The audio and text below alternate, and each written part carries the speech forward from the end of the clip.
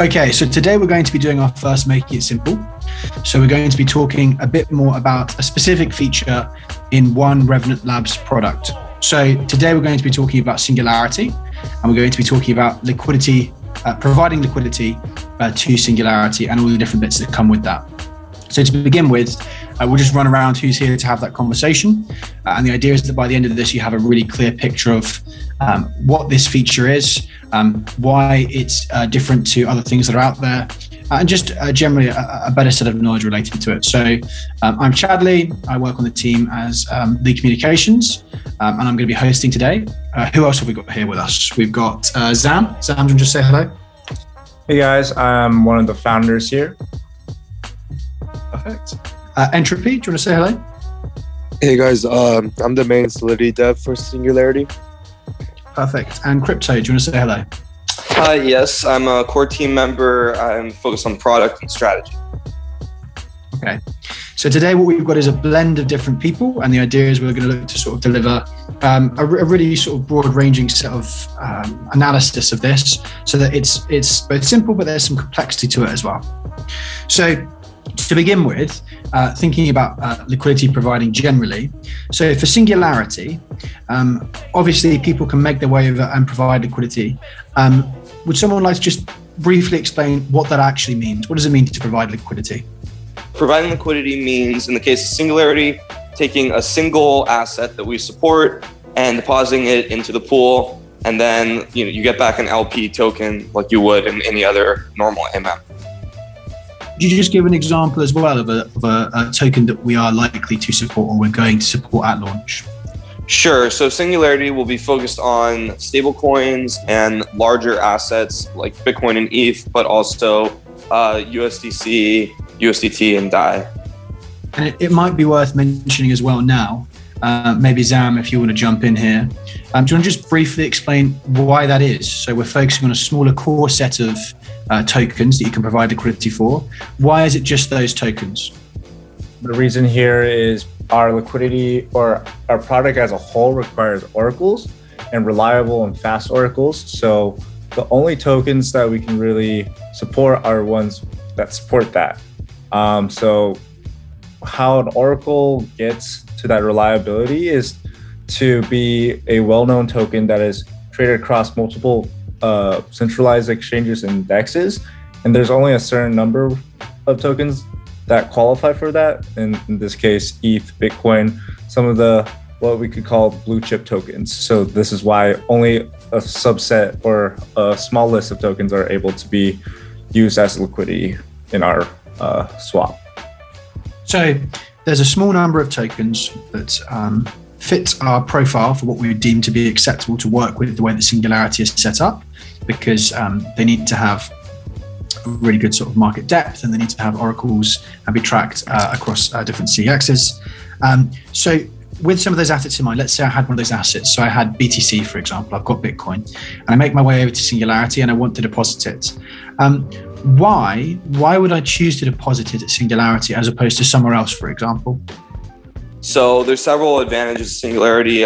First of all, is it's single-sided, so there's no impermanent loss risk. And then when you say it's single-sided, you mean it's just that one asset you're going to be providing? Correct. You don't need to deposit multiple assets at a time. You could deposit just the BTC or just the ETH or just USDC. So then it's very simple to reason about your profit and loss. You deposit in the one token, and then you accrue trading fees. And then when you withdraw, you should have more than you started with. Perfect. Okay. So one big benefit is the idea of it being single-sided. So you're only providing that asset, which reduces or removes, in fact, it eliminates, in this case, I think, the problem that comes of impermanent loss, otherwise generally across Uniswap style AMMs, correct? Correct. Okay. And then are there any downsides that users should be aware of just straight off the bat? So there's no impermanent loss and it's single-side providing, but is there anything that's different with Singularity that users should know about? Sure. So you are reliant on the Oracle to give accurate prices as a liquidity provider, because you have to settle the trade at the Oracle price. So the risk would be that the Oracle doesn't give an accurate price. And that's why we've chosen these large tokens with very well-established, quick updating chain link oracles to back them. And so these oracles as well, just to expand a little bit on oracles for those who are listening who aren't really sure what an oracle is, my understanding of it is an oracle is something that sends data in from the world outside of the blockchain, for example, so that data can be used on chain. Is that right? Correct. So in the case of a price feed, it's considered to be from outside the blockchain because even if there are DEXs that will give you a price, those DEXs might have limited liquidity, they might be able to be manipulated. And so what the Oracle does is it aggregates prices from many different sources, including other chains and centralized exchanges, and gives you one reliable price feed that would be prohibitively expensive to manipulate. Once I've provided my liquidity, I bring my BTC or another asset that we know is being tracked by a wide range of different oracles, which we can then aggregate together to come to a conclusion about whether or not this asset actually is the price that it claims to be, using those CEXs, for example, as a more reliable barometer. I provide my BTC, and then you mentioned over time, through that single side mechanism, I then earn rewards. What rewards am I earning? So for now, when we launch, you will just be earning trading fees. We reserve the right, of course, to add liquidity mining rewards in the future, but certainly at the beginning, we plan on it just being trading fees. So the trading fee will depend on if it's a stable swap or a swap between what we call risky assets or volatile assets. How do I receive those fees? Sure. So the fees, they get added back into the pool, and then the value of the LP token goes up. So you get a certain number of LP tokens when you initially add liquidity, and then the price per share of those LP tokens goes up over time, so that when you withdraw, you'll get more back than you started in the token that you deposited. Okay. So for me as a liquidity provider, I arrive at Revenant, I deposit my BTC or whatever other assets I'm able to deposit. It's a single side stake or a single side deposit. I then am earning fees in the background, and when I go to take back out my original deposits, I will have those fees compounded into my original amount. Correct. It operates the same way that Curve does, for example, where you have a price per LP token that goes up over time. So when you withdraw those LP tokens, you can then convert them into more stable coins than you started with. In our case, it'll be whichever asset you deposited, you'll get more than you started with. And then over time, is it likely that there'll be more assets that I can deposit on Singularity, obviously depending on the security factors we've spoken about before? Yeah, absolutely. So we separate the different assets into groups based on risk. And so we will be adding new groups in the future. In particular, we want to be adding a group for other stable coins, including CUSD. And then probably CUSD, FTM as well. CUSD, of course, being the Creditum stablecoin, another product within the Revenant Labs suite. Okay, I want to clarify a little bit more about the tranches too. So please do. So for example, we may have a tranche for, let's say, very safe assets or have very reliable oracles. So this could include like a Bitcoin, ETH, DAI, USDC tranche, right? And then we will have, let's say, something a little bit more risky. Let's call this like the CUSD pool. Since CUSD currently doesn't have an oracle, that would be CUSD and USDC. So in this case, you would actually have two different types of LP tokens for these two different USDCs. So the LPs for these two, the USDC and the safe tranche, and the risky tranche, are different LP tokens. They have different benefits, risk rewards, depending on which tranche you are in, but they still use the same underlying asset.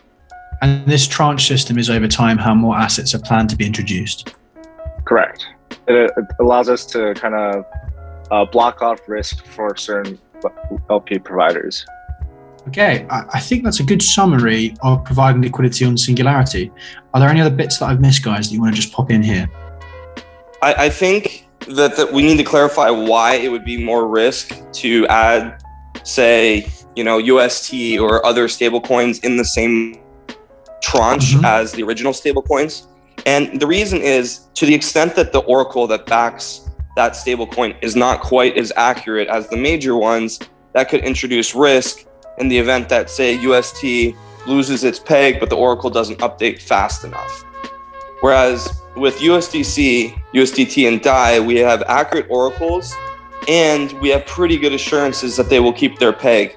But with some of these other stable coins that have a higher probability of losing their peg, may not have as accurate an oracle, it means that there is greater risk to the other assets in the tranche. Fundamentally, the intention here is to keep things as safe as possible. Yes, absolutely. I think we should also go over exactly how the deposit and withdrawal fees go or work. I think that part is quite complicated. I think Crypto, you'd be better at explaining this concept though. Sure. So there are very small withdrawal and deposit fees baked into every withdrawal and deposit.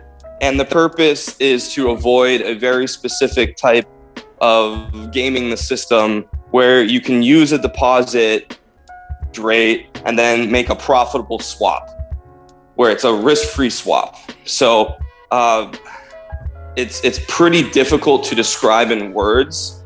So I think the best way to think about it is as follows, that we have a slippage curve, and at different points on the slippage curve, slippage is either higher or lower. And without this withdrawal or deposit fee, you could move where the curve is to a place of higher or lower slippage that would be profitable for you as a trader. And then you could just withdraw the liquidity that you just deposited after making that profitable swap with no loss to yourself. So deposit and withdrawal fee, what we're able to do is calculate the maximum possible profit from that profitable trade. And then we charge a fee that will offset that maximum possible profit. And in doing so, we eliminate the chance for anybody to game the system. Now, luckily, the way the math works out, that deposit and withdrawal fee can be very, very small and still achieve its aim. So fundamentally, the reason for the small, very, very small deposit and withdrawal fees that do impact liquidity providers is predominantly to prevent against this attack. Yes, because swaps, the way swaps work in our system is on one side of the trade, you're swapping in a token, and that will always give you positive slippage on that pool. And then when you get another token out, that swap out incurs a negative slippage. But it's sometimes possible that the swap in positive slippage is greater than the swap out negative slippage, which gives you a net positive result from the trade. So there was a vulnerability potentially without this fee where you could swap in and then swap out and then make either a deposit or withdrawal, depending on the circumstances, that would then allow you to reverse the swap, basically go back to where you started, but end up with more of the original token than you started with. So it would be essentially a risk-free ARB, but it would be an ARB of the LP tokens or on the LPs. And so we can't let that happen. And so by introducing this fee, we can calculate the maximum possible profit from that ARB and charge a fee that offsets that exactly to make it mathematically deterministic that it's not possible to profit from that ARB. And by ARB, you mean arbitrage. And by arbitrage, you mean taking advantage of different prices for the same asset. Yeah, well, exactly. And without risk is the key. So basically a system of swaps that would result in you starting with a certain amount of one token and ending up with more of that starting token without any risk. Okay. I think that explains the deposit fees and the withdrawal fees. Any other bits we need to slip in here to cover on the liquidity provision side? I think that's good. In which case, that's a wrap, and we'll see you guys next time for the next Making It Simple.